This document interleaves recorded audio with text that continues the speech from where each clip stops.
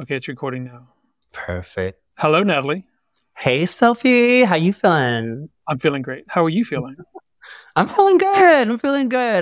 I am literally just coming out of a doctor health thing situation. But I'm okay. I'm alive. And yeah, I feel like very thankful. And we're about to jump into legislative season. So thankful. Oh my goodness. Yes. Nathalie, welcome to our very first episode in which we are documenting and sharing this documentation of anti-trans legislation and everybody who pushed back against it. We hate it. We love them. Here's our opening segment. Or you just basically if you get on any of the YouTubes or whatever, there's a lot of brainwashing going on with what our children are watching on iPhones and iPads and everything like that.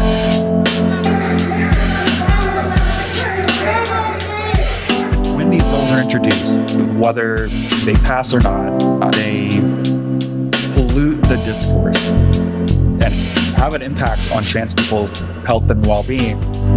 You have to be in an environment where your life, your rights are being discussed as if it's an object, as if it's even up for discussion. Like you're literally being debated. And I'm going to tell you, hands down, legislator after legislator has just been the voices, people. The visibility has been everything. I've never seen organizing as powerful and broad-based as organizing in the South. And so I think that we are going to be a model. Let trans kids play! Let trans kids play! Okay, so again, this is the first episode of our short podcast series on the resistance to anti-trans bills in Louisiana. And it seems like a good idea to start with some context. You know, so people will know the things. Yeah. Oh, wait. Are we even looking to me to give context? No.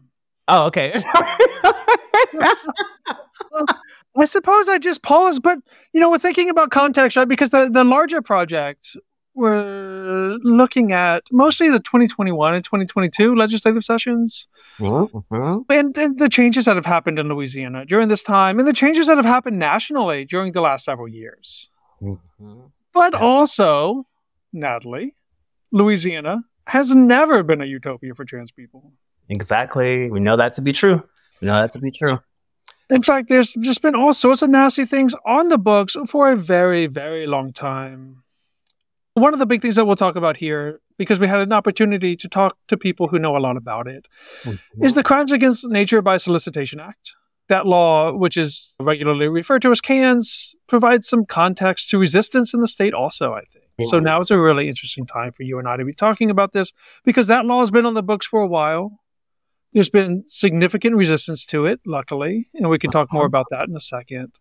And there's also a beautiful documentary about that. Also. Shout out to Wendy Cooper. We love you. The New Yorker recently published an account of this CANS Can't Stand documentary. So let's just hear a little bit more about the Crimes Against Nature law. This is Wendy Cooper telling us a little bit about the context of that. The Crime Against Nature law, this was something that, it was an experience that affected me about 20-something years ago. And so just to give people a little history about the Crime Against Nature. So Crime Against Nature is a law that it dates back into the 1800s, the early 1800s. This law was used to punish folks for engaging in, sexual activities that is not procreative, right?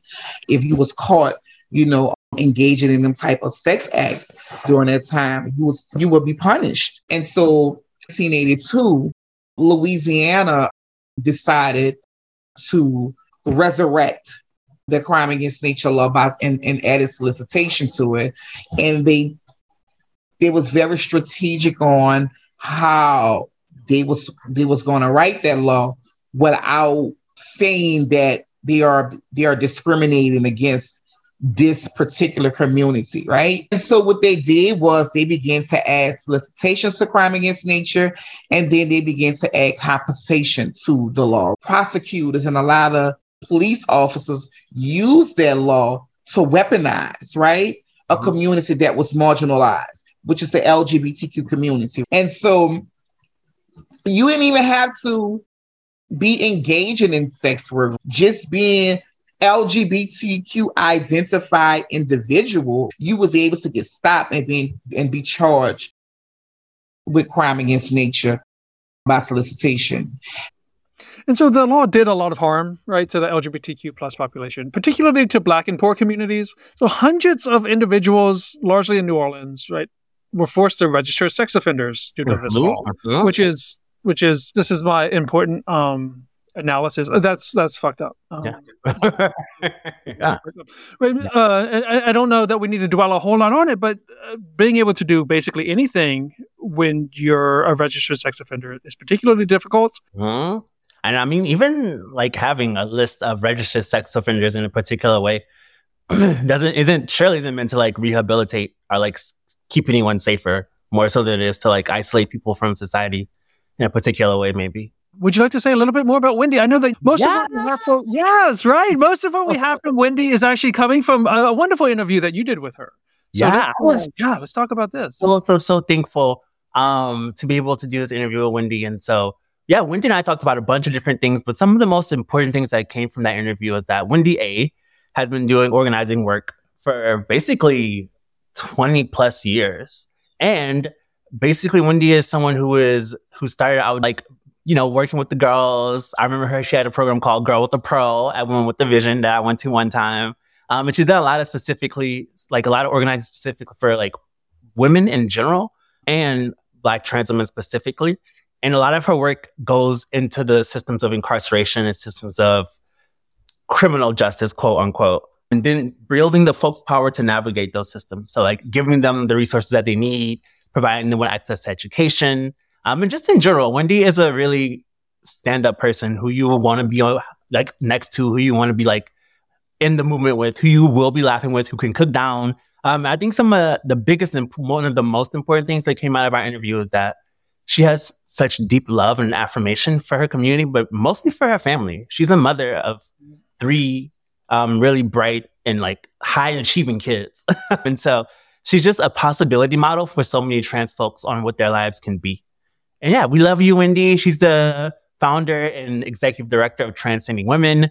Like Sophie said earlier, you can find her in the New Yorker because she's a boss bitch. And overall, like she's just a powerful. Oh, she also has a master's degree too. I'm like, she's an educated woman. I'm like, and so yeah, Wendy's one of those people who you look to and you're like, oh, that's what my life could be like, possibly. And so that's just a little bit more on Wendy. And so up until 2011, you know, me and 8 other plaintiffs who challenged the state of Louisiana, but we challenged it as a John and Jane Doe.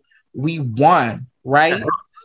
And so I was happy the fact that I didn't have to deal with that anymore, but I wasn't completely happy because I still was a person who had a felony conviction on their record, right? And so when you have that type of status, you know, you're unable to get a job, you're unable to get into a nice apartments, you know, you're unable to get into places that requires you not to have, you know, that type of status. I wanted people to see that. Like, this is the system that we have to deal with. But this is the system that we have to vote for. This is the system that we have to vote to make sure that, because they give us fake promises and we have to vote. And then once we vote for them, then they renege and they turn their backs on us. Exactly, that part. Right? And so I wanted people to see that this system that you see, it operates under antiquation. It's very old.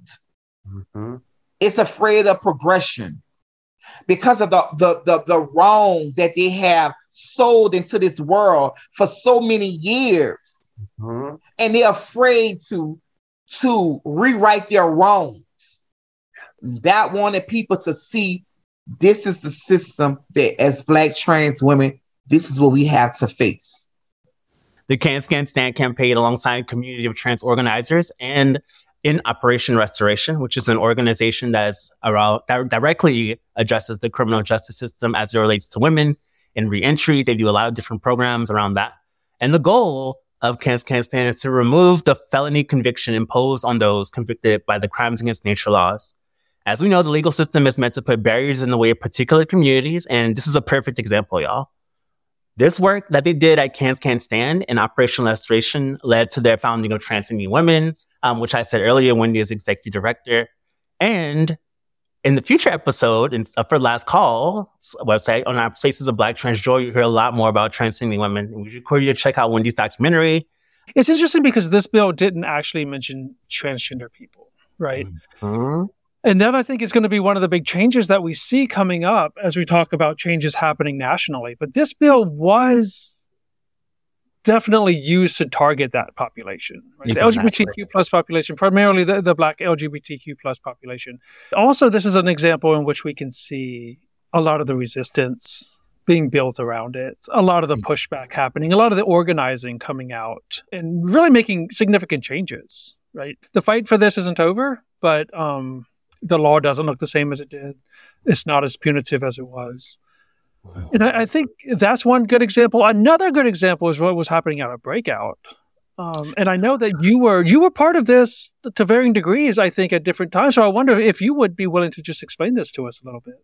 Yeah, definitely. I sure can. So it just shows you to relate. So while we're here to talk about legislative organizing in a particular way, we also know that all of it is intertwined.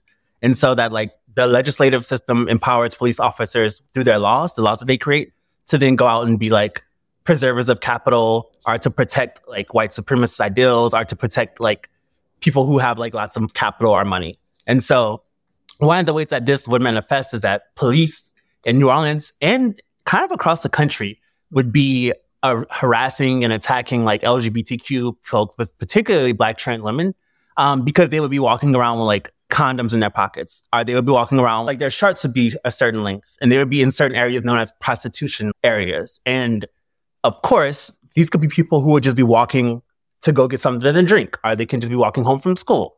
And so people were being harassed by the police, being assumed to be doing all types of things when they could have just been going to get a drink. And then not only were they being harassed, they were then being solicited for sex. They were then being misgendered. They were then being moved with in violent ways.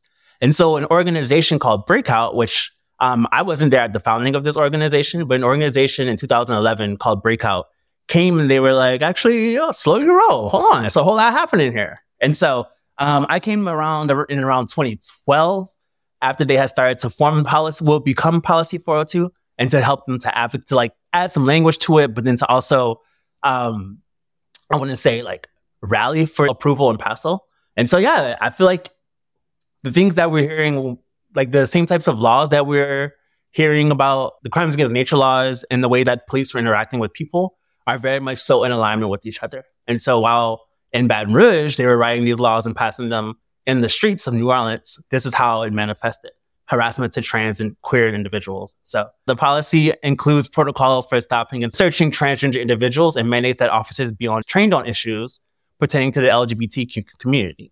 Most importantly, the policy specifically mandates that officers shall not use an individual's actual or perceived gender identity or sexual orientation as reasonable suspicion or probable cause that an individual is or has engaged in any crime.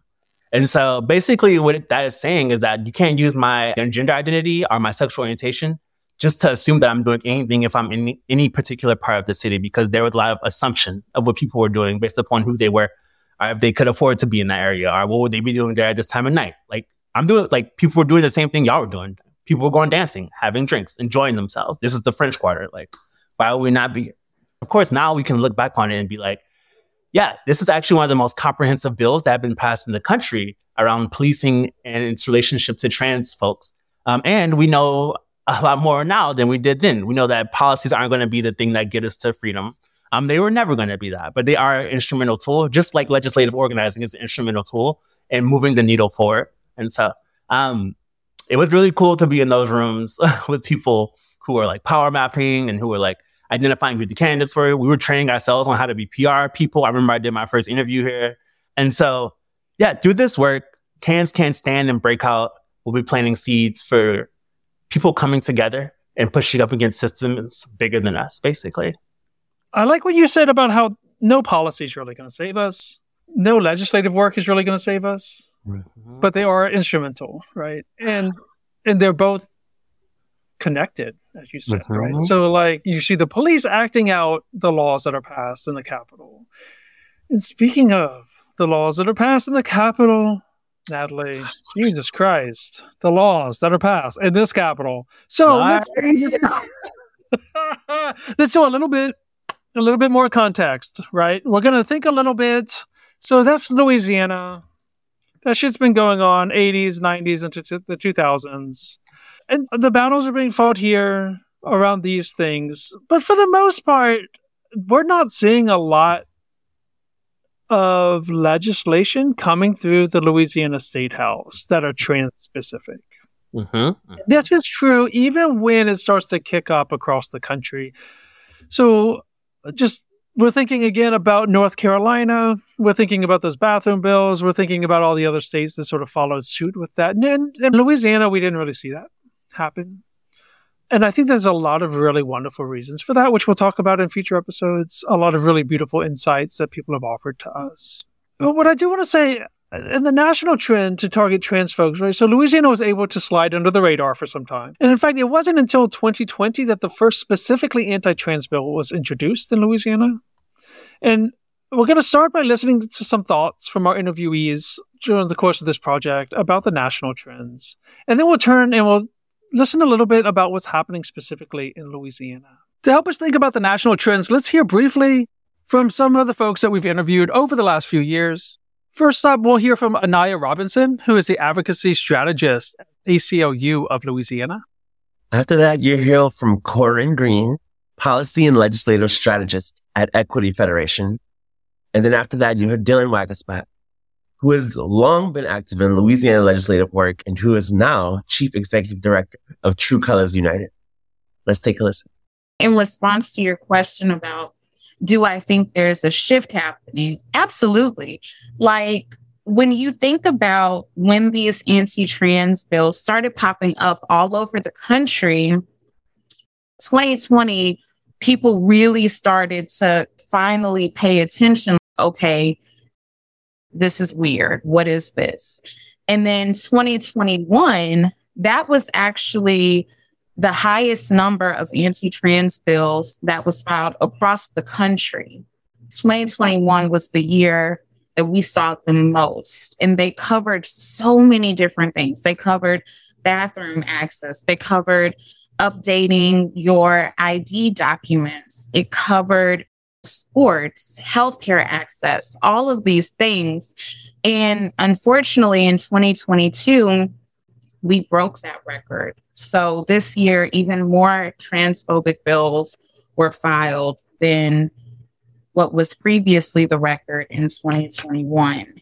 There's definitely a multi-state effort to remove trans people from public life. That is clear, and there's really no denying that. I think that our opponents are exploiting two facts right now. They've identified that people are broadly unfamiliar with trans people, and they are exploiting that. And then they know that people have an innate desire to defend children from things they don't understand. And so they've combined those two critical points that they've identified into this attacks on trans kids that they're able to use to drum up froth in their base. I think for the most part, it's pretty cynical. There are certainly some true believers, but I think a lot of the folks at the top don't really care, and they just use it as a motivating issue. 2016, when we started seeing bathroom bills pop up, I thought, this is the worst it's going to be, right? This is our really bad moment. It's here. It's arrived. We have to face it. We have to figure it out. And it was, don't get me wrong, it was incredibly distressing. It was very bad. And now I look back on that and I'm like, wow, things are so much worse. Politically in this moment. And that is the opposite of what I think a lot of people expected, because we saw with gay rights, this like incredibly rapid advancement over a period of a decade, basically, where we went from literal criminalization of same-sex relationships to marriage equality, right? In the course of you and I's lifetime, from our birth to young adulthood, that happened. And so I think that there was this like expectation that trans rights would follow the same pattern, but they never have.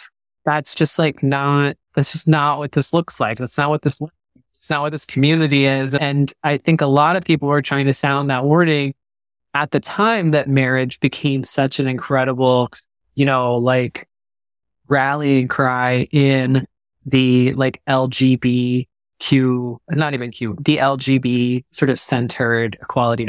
But we weren't really listened to. And so anyways, that goes back to like right now, things really are worse than they have been in a long time politically. But we have more visibility than we've ever had in U.S. history. And that's happening alongside this incredible vocal white supremacy movement and fascist movement that we're seeing across not just the South, but the entire fucking country. Mm-hmm. So that's the national stage. And that's what gets funneled down to the state level, to us here in Louisiana. We saw it in 2020, the first anti-trans sports bill was introduced. But because it was 2020, everybody's focused on the pandemic, so nothing really happens. And then in 2021, we get more than ever. So we have 2 sports-related bills, 2 healthcare-related bills. Mm-hmm. And then all of them were defeated.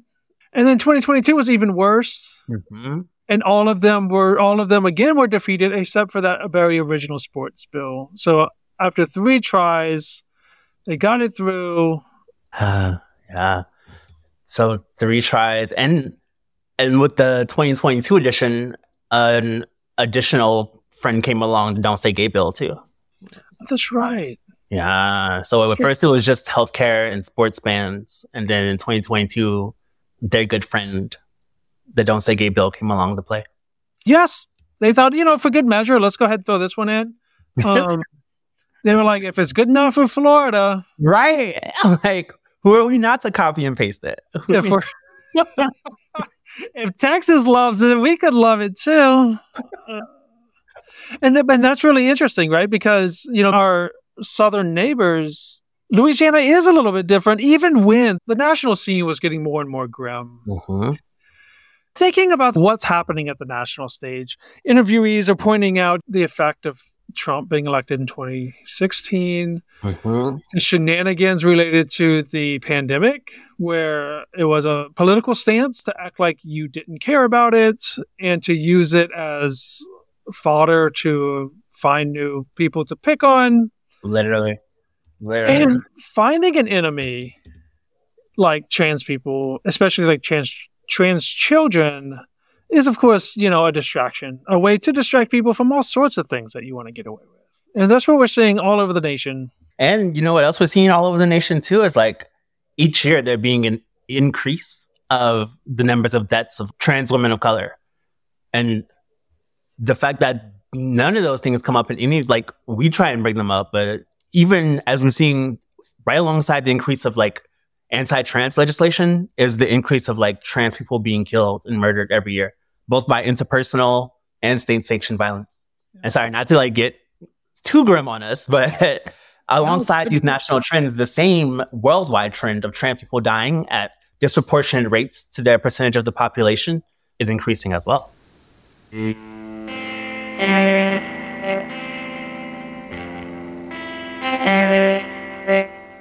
One of the major things that sets Louisiana apart from our southern neighbors and from a lot of states across the country is that over the last decade or so, there have been trans people in the Capitol working there, getting to know the lawmakers, making their presence known, doing education. And that made it harder for any specifically anti-trans legislation to hang on and grow roots here.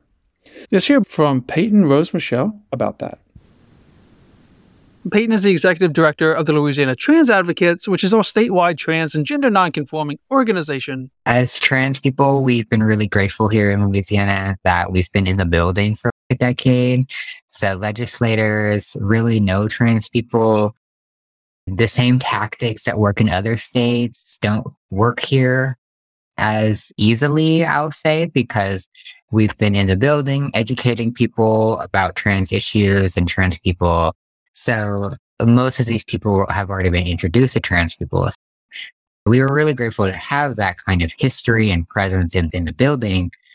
We'll also hear from Corinne, who we heard from above. We have been, even still, relatively insulated here in Louisiana. Our neighboring states, the several anti-trans bills introduced. The South is a hotbed for this stuff. But here in Louisiana, we have a really great track record. And I think that's due to the efforts of trans people over the last 10 years or so to be present and visible at the Capitol and in the political process. But I'm obviously worried that we will pick up all the bills that are landing in other places. But I also think that we're better prepared than a lot of other places that have seen those. And we've demonstrated our power several times over the past few years in terms of ginning up a massive response when an anti-trans bill is filed. We're able to drive media coverage, to drive organizing impact, to drive calls because of the work that's been put in the past in a way that our opponents have to account for and reckon with and build into their equations when they're calculating how far they can push their bad bills. And so after a couple of years of being able to avoid trans-specific shenanigans, all that's been going on across the country, Louisiana finally gets noticed, right? And I think there's kind of a lot of reasons why this might be. And I'm very thankful to everyone we spoke to who's willing to think about what was different here and why that difference eventually faded to the extent that it has. We'll hear from Sarah Jane Guidry. Sarah Jane is the executive director of Forum for Equality, Louisiana's LGBTQ+ human rights organization. We're now seeing the effects of the 2016 election of Donald Trump and the movement of those types of elected officials, these very staunchly core right people that we'd never really seen in Louisiana before. And I mean that in a very weird way. Like, I know that we have very homophobic, racist, older white men, but I was almost like unsouthern of them, right? They were like, I won't vote that way though. You know what I mean? Like, they're like, yeah, maybe I'm uncomfortable with a gay person, but do I think they should be discriminated against? Like, no. And here they're like, yes. Get them out. And it's just like so crazy to me because it really has been such an aggressive turn. And with the aggressive turn, this animosity, this hatred that we're seeing is in direct correlation to the increase of power and impact that we're having. It is literally saying, stay in the closet, get back in your place. This is not okay. You're being too strong. You're being too powerful. And we're going to knock you down and we're going to do it in the most harmful way possible at the knees. And we're just saying, no, absolutely not. We'll hear from Dietz. Dietz is a beloved medical educator and organizer and works with Tidal amongst many other projects. I sense that there are more political puppets who are willing to be like, okay, bigger right-wing conservative mission. What do you want me to put on the ballot this year? I think individually, they might not even hate trans people that much. They're just following whatever the larger political strategy is, which makes it really frustrating because I think if you catch any of these legislators like one-on-one and really grill them, they all kind of like back scramble and aren't really even sure how to engage in talking about it. Louisiana is just like ripe for a lot of follow through from right-wing conservative legislators who don't even really care what they're bringing to the table as long as it's advancing the larger picture. I really like Sarah Jane's observation that for a long time, people may have hated us in the Capitol, but it was unsouthern, honestly, to pick on us. Just downright like impolite. You know what I mean? Like, oh, I'm not going to tell you can't be here. Whereas a new wave of people comes in and says, I will tell you you can't be. And we're like, oh, great, thank you. No couth. Yeah. And I do think, again, noting, like, shout out to Peyton and Dylan, who are like the newest round of leadership for Louisiana trans advocates who have been around for a few decades, at least, showing up to the Capitol and taking up space and like planting the seeds for then now allow there to be like 50 trans people in the space, which we'll talk a little bit about in our future episodes. But yeah, even that, like them showing up to the Capitol and having built a rapport with some of the legislators, which, you know, like Sophie just said, is like kind of out the window because some people would just come through and just act the fool. I'm like, yeah. And even though the national trend has definitely caught up with us here in Louisiana, I don't know that it would be fair to say that all the differences have faded. Here's Sarah Jane one more time talking about the capacity we now have as activists and organizers in Louisiana and how our past moves us forward into the current climate. I think that Louisiana has always been ready for that type of work. And a lot of that, I will also say, goes to the fact that the people in our community now have capacity, now have time.